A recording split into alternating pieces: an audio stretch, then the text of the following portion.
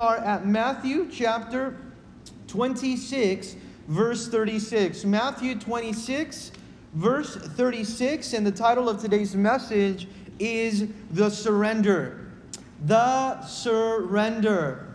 This is important because we've reached the place in the Passion Week or in the Holy Week now where we're going to talk about prayer, the prayer that took place at the Garden of Gethsemane.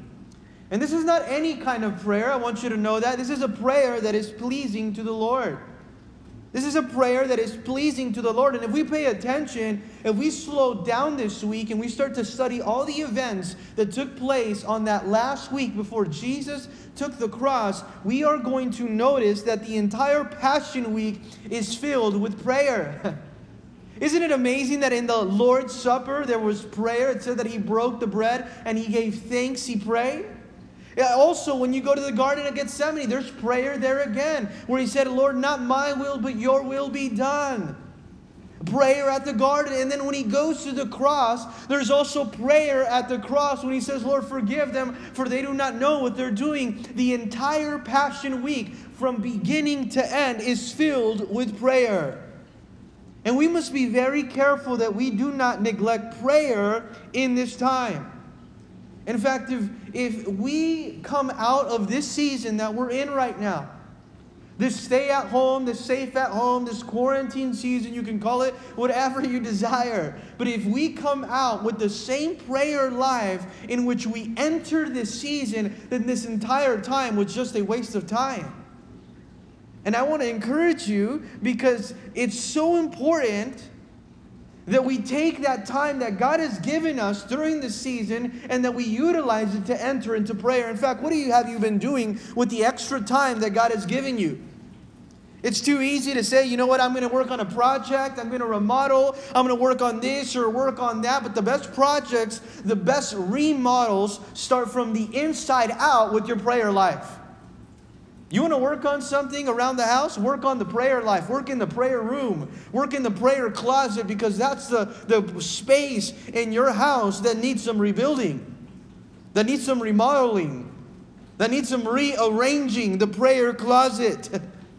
It was E.M. Bounds that said this: of all the duties enjoined by Christianity, none is more essential and yet none is more neglected than prayer. None is more essential, yet none is more neglected than prayer. I like that he uses that word essential, because today we're using the word essential a lot. What is essential? Who are essential workers? What are essential businesses? We have to be very careful as a church that we know how to discern the difference between the essential and the non-essential and know where prayer lands. Because prayer is essential. And if you love taking notes, I encourage you to write in your Bible, prayer is essential. Because Jesus taught us how to pray in the secret here at the Garden of Gethsemane. And not only is this the Garden of Gethsemane, this is the place of surrender. It's the place of anointing. It is in the secret place now that God reveals now His heart to people. You want revelation from God? Then you have to visit Gethsemane in this Passion Week. It is in prayer that God gives you revelation. He gives you insight. He gives you counsel. He gives you comfort. He gives you wisdom. He gives you the anointing. Gethsemane is where Christ found the power to carry the cross. You want to know why a lot of people are no longer carrying the cross even at the church? Is because they're not praying. It is impossible to carry the cross without prayer. You cannot do it. In fact, Jesus knew that if He was going to carry the cross, He first it was mandatory that He go to prayer.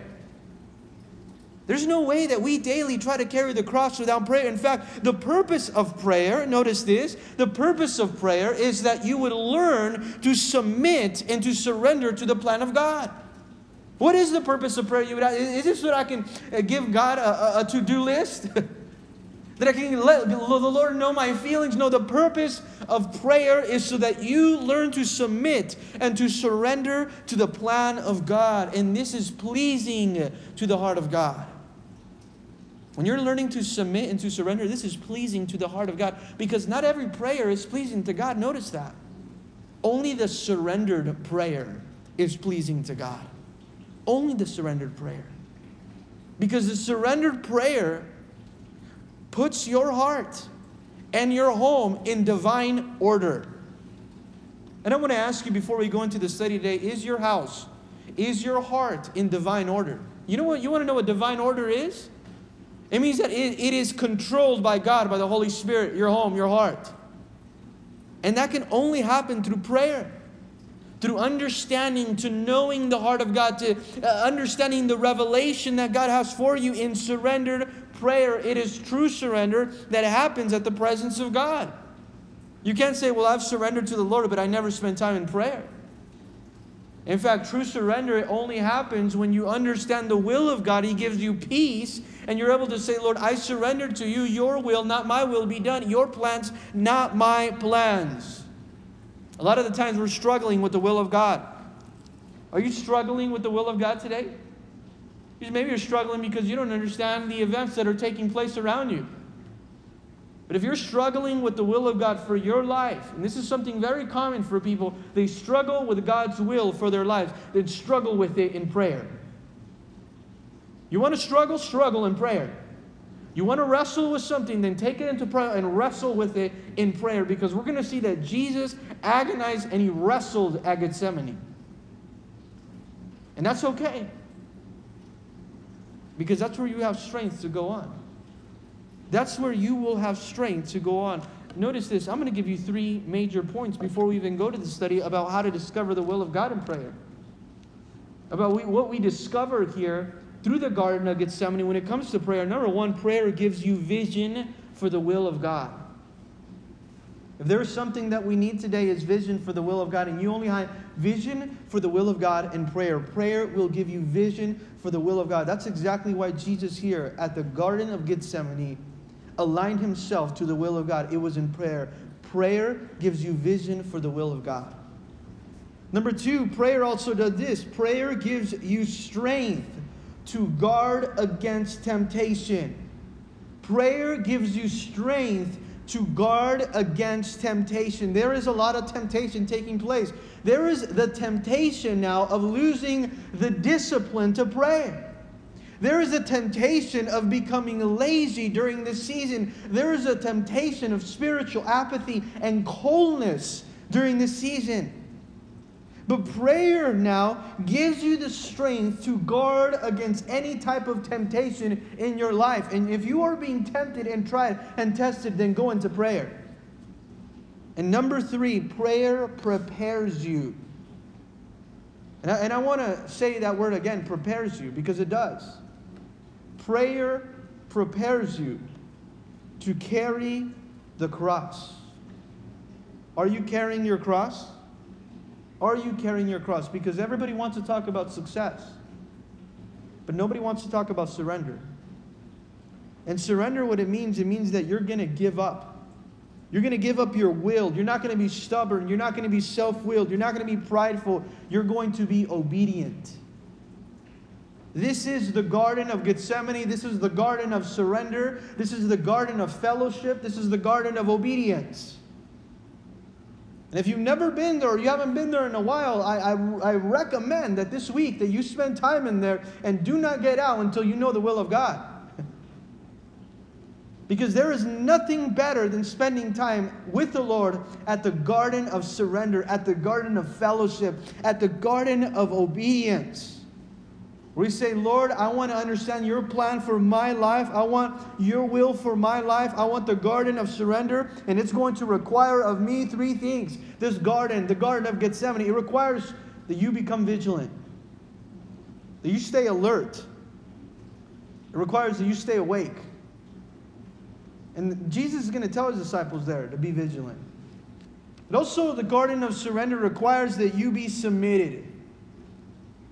Surrender means to submit. And also surrender means that you are also in prayer. In prayer now. This garden is so important for us as a Christian as men and women of God, because it's the place of no compromise. It's where you relinquish every hint of disobedience, of pleasure, and of rebellion, and you say, Lord, I want to submit to your will. You know what it's not? You know what this place is not? You see, the Garden of Surrender, the Garden of Gethsemane, is not a place of gratification. It's a place of growth. It is not the place of gratification. It's the place of growth. And if you want to grow, you will go to that place. The place of surrender, the place of submission. It's the place that will prepare you for the test that's going to come. And the man and the woman of God, we as a church must not fail at Gethsemane, because if we fail at Gethsemane, we fail at everything else. Because that's where our prayer life is found. The battle at the cross was already won in the Garden of Gethsemane. Notice that Jesus is going to the cross, and the battle of the cross was won at the garden because Jesus said, I'm submitted, Father. The battle was already won. Jesus said, your will, not my will, be done. That's where the battle started to become won right there. Because Christ was submitted there. Notice there was two major gardens in the Bible. It was the Garden of Eden and then the Garden of Gethsemane. What did the Garden of Eden do for you? It separated you from fellowship with God. But the Garden of Gethsemane instituted now, or reinstated, fellowship with God. It was two major gardens. And that's why we see here in Matthew 26, verse 36, that Jesus is going to enter now into the prayer closet, into the Garden of Gethsemane, and he's going to tell us now how important it is to be here. Let's go ahead and read here, verse 36. It says, and then Jesus came with them to the place called Gethsemane and said to the disciples, sit here while I go and pray over there. We could spend all night talking about the Garden of Gethsemane. It's a very important place. It said that he went there, it says, with them, the disciples, to a place called the Garden of Gethsemane, or to the place called Gethsemane. It was on the Mount of Olives. There's a garden there. It's called Gethsemane. It means the olive press. It was a place, this garden, that had olives. And these olives were noted for those olives where the oil of anointing came from. It was drawn from olives, olive oil. The anointing oil represented in the olive oil. But in order for us to receive the anointing oil, in order for us to draw the anointing from these olives, the olives had to be crushed. That's exactly how you get anointing. That is the recipe for anointing: crushed, being crushed, the crushing, the brokenness. You want oil? You want the anointing oil? The anointing that was filling now the Garden of Gethsemane that night. It requires that we're crushed now. And notice this, the value now, or the worth of the olive came after it had been crushed, because it produced oil. Just like the value now and the worth in our spiritual life comes after we're crushed, because it produces anointing. And we don't like being crushed. But in the Garden of Gethsemane is where brokenness is needed for the hardness of our hearts, and where God turns that pressure now into power. Anointing, crush now, pressure into power, the anointing oil. It's where he turns the problems into the petitions now at the Garden of Gethsemane. And this is where Jesus went in the hour of difficulty. The hour of difficulty came here. It says that he went, verse 36, to Gethsemane, and he said to his disciples, sit here while I go and pray over there. Now he's telling them that he's going to go pray. He's preparing himself in prayer with the Father, and he wanted now communion. He desired fellowship. He wanted it to be in a solitary place, in a place of solitude. He wanted to be alone. You see, in our flesh, we do not like what's taking place right now, that God's keeping us at home. But maybe that's exactly where he wants us, because he wants us to spend time with him. Because maybe we are so consumed wanting to spend time with one another, and he said, enough of that. I want you to spend time with me now. And he's keeping us in a place where we can go into the prayer closet and spend time with this book and say, Lord, I want to go into Gethsemane. And he tells the disciples, hey, sit there. I'm going to go and pray. In fact, in John chapter 18, verse 2, it said that Judas, who betrayed Jesus, knew exactly where to find Jesus. It says here, John 18:2, and Judas, who betrayed him, also knew the place. He knew where to find Jesus. It says, for Jesus often met there with his disciples. The Garden of Gethsemane was the classroom for the school of ministry where Jesus took his disciples. That was it. In fact, Jesus often went there alone. It said that he went up to the mountain and he prayed. What was on that mountain? The Garden of Gethsemane. And he spent all night in solitary place with the Lord in prayer. Verse 37, it says, and he took with him Peter and the two sons of Zebedee, which are James and John. He took them now further with him, and he began to be sorrowful and deeply distressed. Now, there's an anxiety building here. I love it where it says sorrowful and deeply distressed, because I know you felt like that before. I felt like that before. So it tells us of the humanity of Christ, that he was 100% man. He felt it. There's a lot of times where people say, well, you know what? It's easy for Jesus to go to the cross. He was God. It didn't really cost him much. It cost him everything. He was 100% human, he was 100% man, and 100% God. He knew exactly the pain that this was about to cost him. We hate pain. It's uncomfortable. For Jesus, it was uncomfortable. But he'd rather know that he was fully submitted to the Father than he was compromising with the calling of the Father. Notice what it says here now. He was sorrowful and deeply distressed. He was now, it's going to tell us here now that he's going to now speak about his feelings, Jesus, and he's going to start to agonize.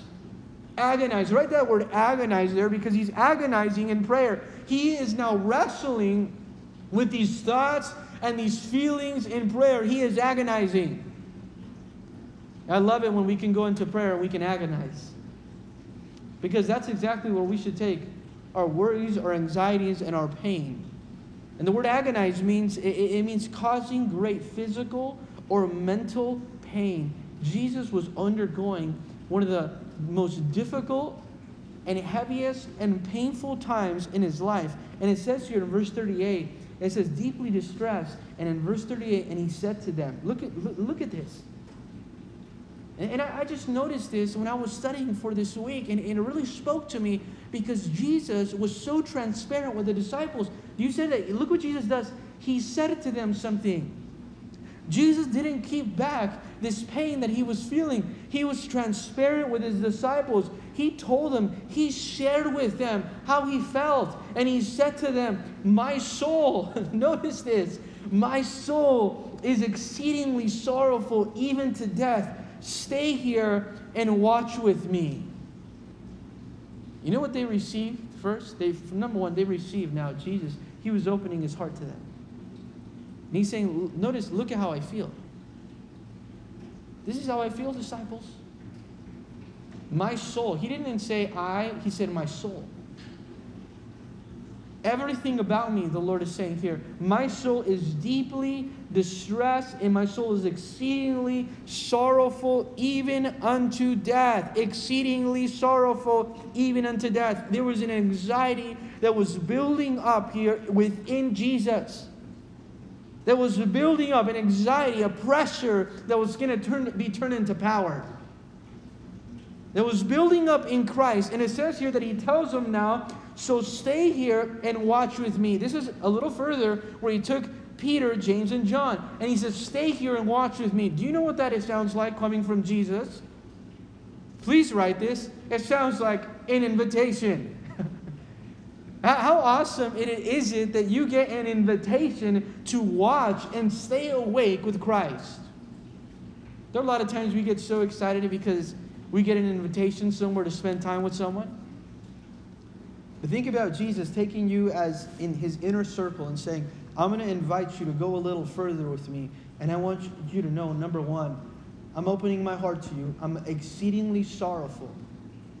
I'm undergoing this pressure that I cannot describe. But I want to invite you to pray with me. And the Lord wants to invite you right now, tonight, to pray and fellowship with Him. This is here the disciples with Christ in the school of prayer. And you know what He's saying? Stay here and watch. The word watch means be vigilant. Be vigilant. Understand what's taking place. Stay awake. What does this mean? He doesn't want them to fall asleep. Vigilance.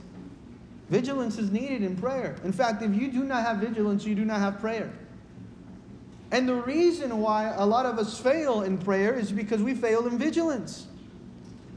In fact, vigilance means I'm awake because I understand the importance of being watchful. Vigilance means that there is an urgency behind why I'm awake. And when you lose urgency in your spiritual walk, you know what you also will lose? You will lose a desire to pray. When you lose the urgency. But it says here that He was undergoing all this pressure because He could not bear.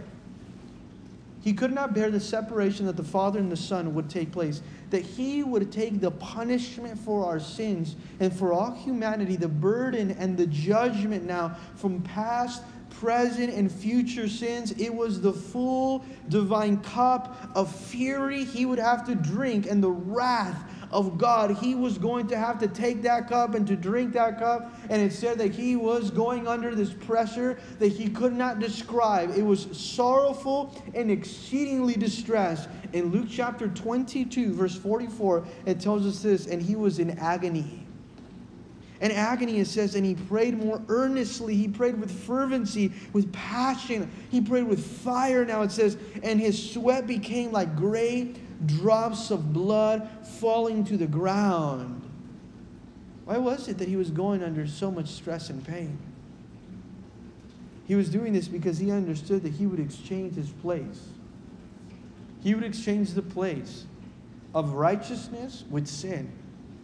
He would go to the cross, and He would now take on the judgment and the wrath of the entire world now, and exchange now our sin. He will take upon our sin and give us His righteousness. In 2 Corinthians chapter 5, verse 21, it tells us this, for He made Him, God made His Son, Him, who knew no sin, who was perfect and holy, to be sin for us. To be sin for us, that we might become the righteousness of God in Jesus. That we might be right with God in Jesus. He made Him who knew no sin, so that we might become the righteousness of God in Jesus. He took our judgment, He took our sin, and He gave us His righteousness. That's a tremendous exchange now that was all prompted by the love of God. Notice this is what's taking place. It is justification now at its finest, just as we have never sinned. And in verse 39 it says, and He went a little farther and fell on His face. Notice what Jesus does. He goes a little farther and He prays alone. A little farther now, and He starts to pray.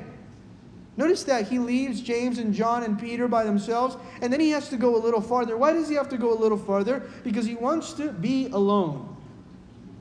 Because He desires to be alone. Nobody ever wants to be alone. But He wanted to be alone with the Father, and He falls on His face. This speaks about surrender. He goes face down. And what's important about this posture in verse 39 is that He fell on His face. This was demonstrating the position of His heart. You know why we kneel? We don't kneel because God wants to see now an outward declaration. No, we kneel because it's an outward expression of what's taking place in the heart. And that's exactly what He was doing. This was demonstrating the position of His heart as He's falling to His face, as He's desperate now for the Lord, and He's going to do one thing here. He's going to cry out. There's nothing more than what the Father wants, what the Father desires, than when His children cry out for Him. Do you know that the Father will never ignore a child, His son, His daughter that is crying out to Him? And look what He says as He's crying out. He went a little farther and He prayed. This is amazing. As He fell on His face, He prayed, and this is the prayer. Oh, my Father. Look at that. Do you see the anguish in the voice of our Lord Jesus? Oh, my Father. It wasn't just my Father. It wasn't a casual prayer. It was a prayer that was pleasing to God. Oh, my Father. And then he goes beyond that and he says, if it is possible, because he understands the price. He understands the cost. He understands that judgment and wrath and sin, he will have to carry the burden of all of the judgment of our sins. He understands it and he says, oh, my Father, if it is possible. You know what this is telling us? That he's considering the cost here. He is considering the cost in prayer. You know what prayer does for us? It allows us to consider the cost of the cross. In prayer, you learn to do one thing, to embrace the cross, to embrace now the will of God. To say, Lord, if it is possible, look what the Lord is saying here. If it is possible, let this cup, what kind of cup? It was the cup of indignation. It was the cup of wrath. It was the cup of judgment now. If it is possible, if I don't have to drink it, if we can do this another way, he says here, if this cup can pass from me, can this cup pass from me, Lord? Can this price be paid a different way, Lord? And this is exactly what he's saying. Can this price be paid a different way? Let this cup pass from me, nevertheless. And this is where he starts to submit. This is where the Son now is submitting. He's expressing now his submission in prayer. Nevertheless, not as I will, but as you will. Just imagine how our prayer lives would change if that was the prayer that was coming out of our hearts. Lord, everything that you send my way, not as I will, but as you will. Lord, you're changing my schedule, that not as I will, but as you will. The Lord had plans.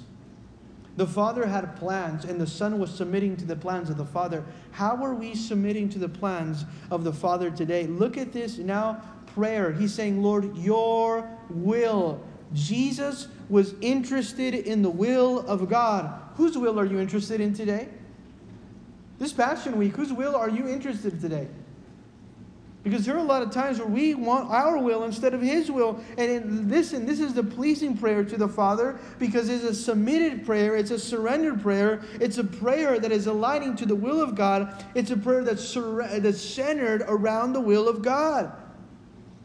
What does prayer do? It gives you a heart for the will of God. And this is the heart of Christ, the will of God. It aligns your heart for the will of God. And this is exactly why victory was won on His face at the garden, because He was saying, Lord, not my will, but your will be done. There's a lot of difficulties that we're going to be facing, that we are facing right now. Many trials, tribulations, anguish, agony, deeply distressed. But when you go into those times, do you take all that feeling, do you take it into the prayer closet and say, Lord, here at the garden of surrender, the garden of obedience, the garden of fellowship, I want you to know, Lord, not my will, but your will be done. That is a life that is given over to the will of God. A life, not just a prayer, a life that is given over to the will of God. In the New Living Translation, it says this: He went a little farther and bowed his face to the ground, praying, saying, My Father, if it is possible, let this cup of suffering be taken away from me. Yet I want your will to be done, not mine. You know what is it that we talked about even last week when it comes to the will of God? God does not ask for your permission to do His will, nor does He need it. But if you want to be used by Him, you're going to submit to it. Are you submitting to the will of God? The best place to submit to the will of God is to know, Lord, I want to win that battle. The battle over the flesh. And I want to choose your will. And the only way to choose your will is if I choose prayer and if I choose obedience now. Because in prayer is where I get the strength. The strength for what? This prayer is where we can get the strength to say that. Lord, not my will, your will. In our flesh, we don't want to say that. In our flesh, we're weak. We want to fight against the will of God. But in prayer, you get the strength from the Holy Spirit to say, Lord, your will be done. Verse 40, let's read on. It says, then he came to his disciples. Look at what happens here, because this is important. This was the hour of prayer. This was the hour of prayer. This was the prayer meeting. And he came to his disciples and he found them, he found them sleeping and said to Peter, now I want you to ask yourself, how will he find me? How will he find me when he's spoken to your heart, when we're sitting in front of the television, the phone, or the computer, and he's saying, I want to spend time with you? How will he find you? Will he find you in fellowship, or will he find you distracted? Because he found them doing something. He went out looking for him. The Lord Jesus went to look for the disciples. He is now going to monitor the church at the hour of trial. The hour of trial was coming. And it was going to change the disciples forever. You know that the hour of trial will change your prayer life? It should. In fact, that's why it's there for. To awaken the church from sleep. He found them sleeping. He found them sleeping when they should have been praying. He found them sleeping when they should have been praying. Has the church been sleeping when it should have been praying? Has the church been sleeping so much that the Lord is saying, I need to wake up the church so that they can start to pray? He found them sleeping, and it says here, and he said to Peter, what? Notice how Jesus is almost raising his voice with that exclamation. Could you not watch with me 1 hour, church? Could you not stay awake? Could you not be vigilant for an hour? What the problem is? You lost your vigilance. You lost your urgency. It's not important as it used to be anymore. The desire is gone. You lost it. Could you not watch? Could you not stay alert? Could you not be awake? Could you not be vigilant for an hour? He confronted them about their discipline of prayer. I really believe during this season the Lord is confronting us. He's confronting us about our discipline of prayer. And what happens here next is amazing, because these are the dangers of a sleeping church. I want you to write that down. There's a danger that happens in a sleeping church. There's a danger in the sleeping man or woman of God. Are you a sleeping church, or are you vigilant when it comes to prayer? The sleeping church will never say, your will be done. The sleeping church will be so consumed with itself that it will forget about the will of God. In fact, the sleeping church will think they are a part of God's will when they are far from it, because they're asleep spiritually. They have become comfortable at the garden. Notice what happens here, because it says here in verse 41, and he tells them, he exhorts them again, watch and pray. Be vigilant and pray. Be urgent and pray. Notice here the danger. Here's the danger. Here's the warning. Jesus gives us a warning. I love this about Jesus, because he gives us a warning at Gethsemane. I want you to watch, stay alert, and be praying, so that lest you enter into temptation. You see what the danger of a sleeping church is? The sleeping church, the dangers of the sleeping church is that it will enter slowly into temptation.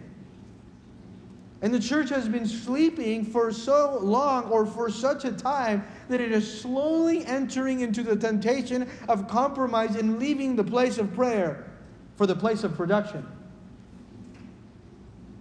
Because we're interested more in what we can produce than how we can pray. We're in love with activity instead of with agony. And it's important here that we notice this in verse 41, that he's warning them to be vigilant so that they do not enter temptation. You will either enter temptation or you will choose to enter into prayer. Which one is it going to be? In fact, when you feel and you sense and you know you're being tried and you're being tempted, you can make a choice. It's all about making a choice. It's all about what you decide at the Garden of Gethsemane. Will you enter temptation, or will you enter into prayer? And he tells them, he reveals to them now their own weakness. He reveals to them how weak they are and how much they need prayer. Well, some of us say, well, I'm good. I pray enough. No, you don't. And look how he reveals to them how much they need prayer. I love this about Jesus because he said, you guys think that it's okay for you to sleep. Understand this. The spirit indeed is willing, but the flesh is weak. You see, your spirit needs it. Your spirit, you would say your spirit is willing. But guess what? This is the reason why you need it. Because your flesh is weak. And you need spiritual strength. The only place to get spiritual strength is in prayer. I think it's very interesting how we try to supplement prayer. And we decorate the church with all these things to make it look like it's anointed. Or our lives. But we're like the disciples asleep. Spiritually. If you want anointing that takes place at the garden, if you want that anointing, you must take care of the flesh. Do you know why the anointing doesn't come? Because of the flesh. Because there's too much flesh and there's not enough spirit. And the anointing will not come to anoint the flesh. God will not anoint a carnal work. He will not do it. He will not anoint someone that is sleeping. That's why it's needed here on Passion Week, at the Garden of Gethsemane, at the surrender. That's why it's needed, that the church receives an awakening to prayer. An awakening. You know what he's telling them? Watch and pray. You know what he's saying? Awaken to prayer. Awaken to prayer. Don't be addicted to sleep.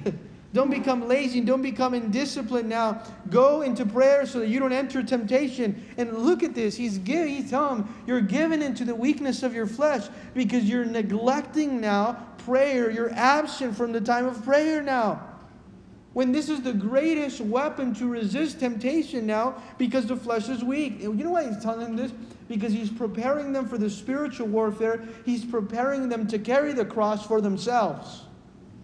Do you know that nobody can carry the cross for you? Nobody. No one's going to carry the cross for you.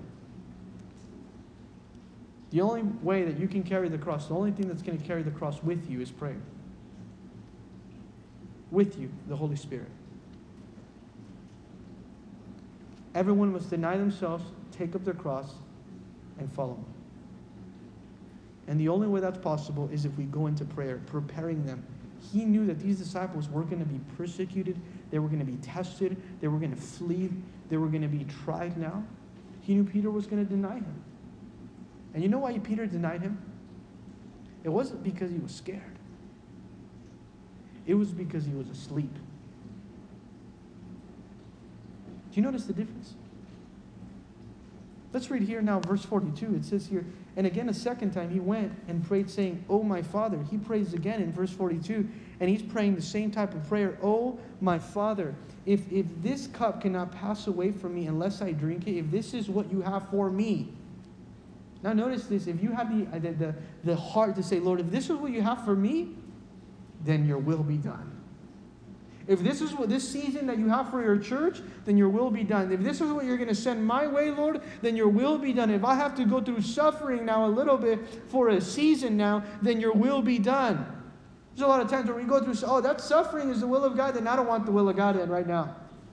And when was the last time you said, "Lord, if it's suffering that you want for me now, if that's your will, suffering for my life, denial of self for my life, then your will be done."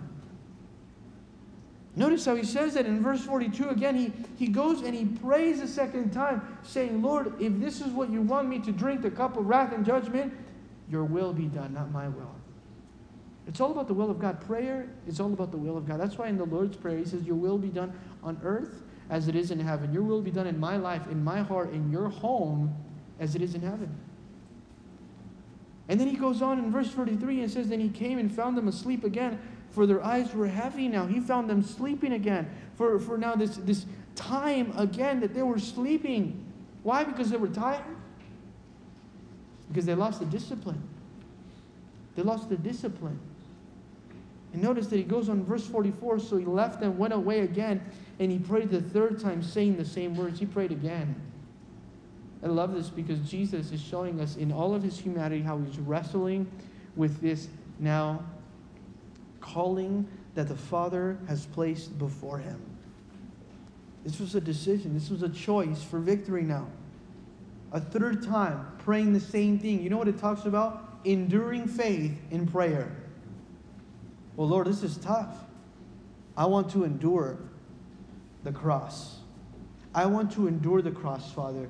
So I'm going to spend time in prayer and go back to it. Do you want to endure the cross? We should endure the cross. And the only way of enduring the cross and having enduring faith is through consistent prayer. The third time, consistent prayer. He was surrendered regardless of the cost of his obedience. It didn't matter how much it was going to cost him. He was surrendered. He was willing. He was all in. He was fully willing. That's exactly why he said, it's not my will, it's your will be done. He was aligning now his desire, his decision, his obedience to the will of God. And then he says here, verse 45, and he came to the disciples, and he said, are you still sleeping? Now notice this, he's talking to the church, to the disciples, to me and to you. And he's saying, church, are you sleeping and resting? Oh, I need my rest. There's one thing you don't ever rest from, and that's prayer. There is something that you do never, and I beg you never retire from, is that your prayer life. Because you cannot afford that. It's going to cost you too much not to pray. Notice he goes on, he says, behold, the hour is at hand. He was praying because there was an hour that was going to be at hand. Because how many people are found unprepared in the hour of trial? But the hour of trial comes and then they go to prayer. When the hour of trial came, Jesus was already in prayer. And that's exactly why he was able to endure the cross. Because when the hour of trial came, Jesus was at the right place. And at the right time, he was saying, Lord, your will be done. Notice, it goes on verse 45. And the Son of Man is being betrayed into the hands of sinners. You guys have been sleeping when this is a very crucial and vital time. The hour is at hand, he says, and I'm about to be betrayed into the hands of sinners. And look what he says here. Rise. Rise. Circle the word rise. You cannot rise if you're sleeping.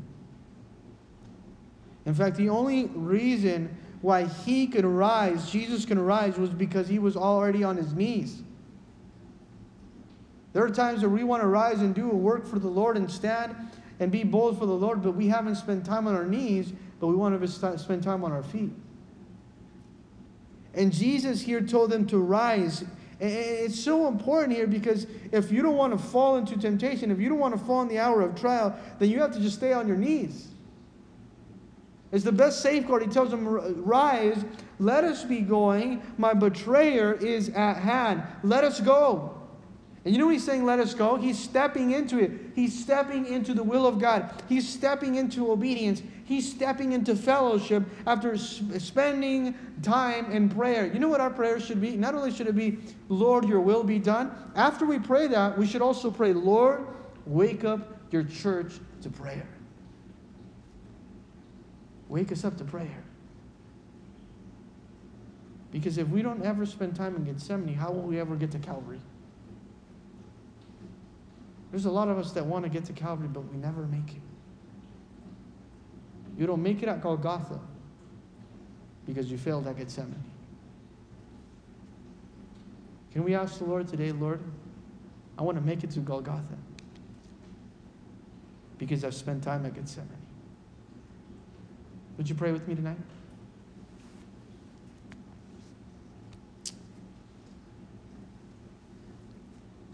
Lord, your will be done.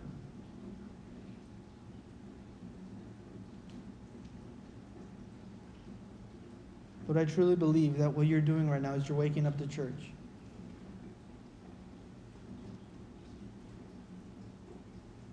You're waking up a church, the body of Christ entirely. And the church is.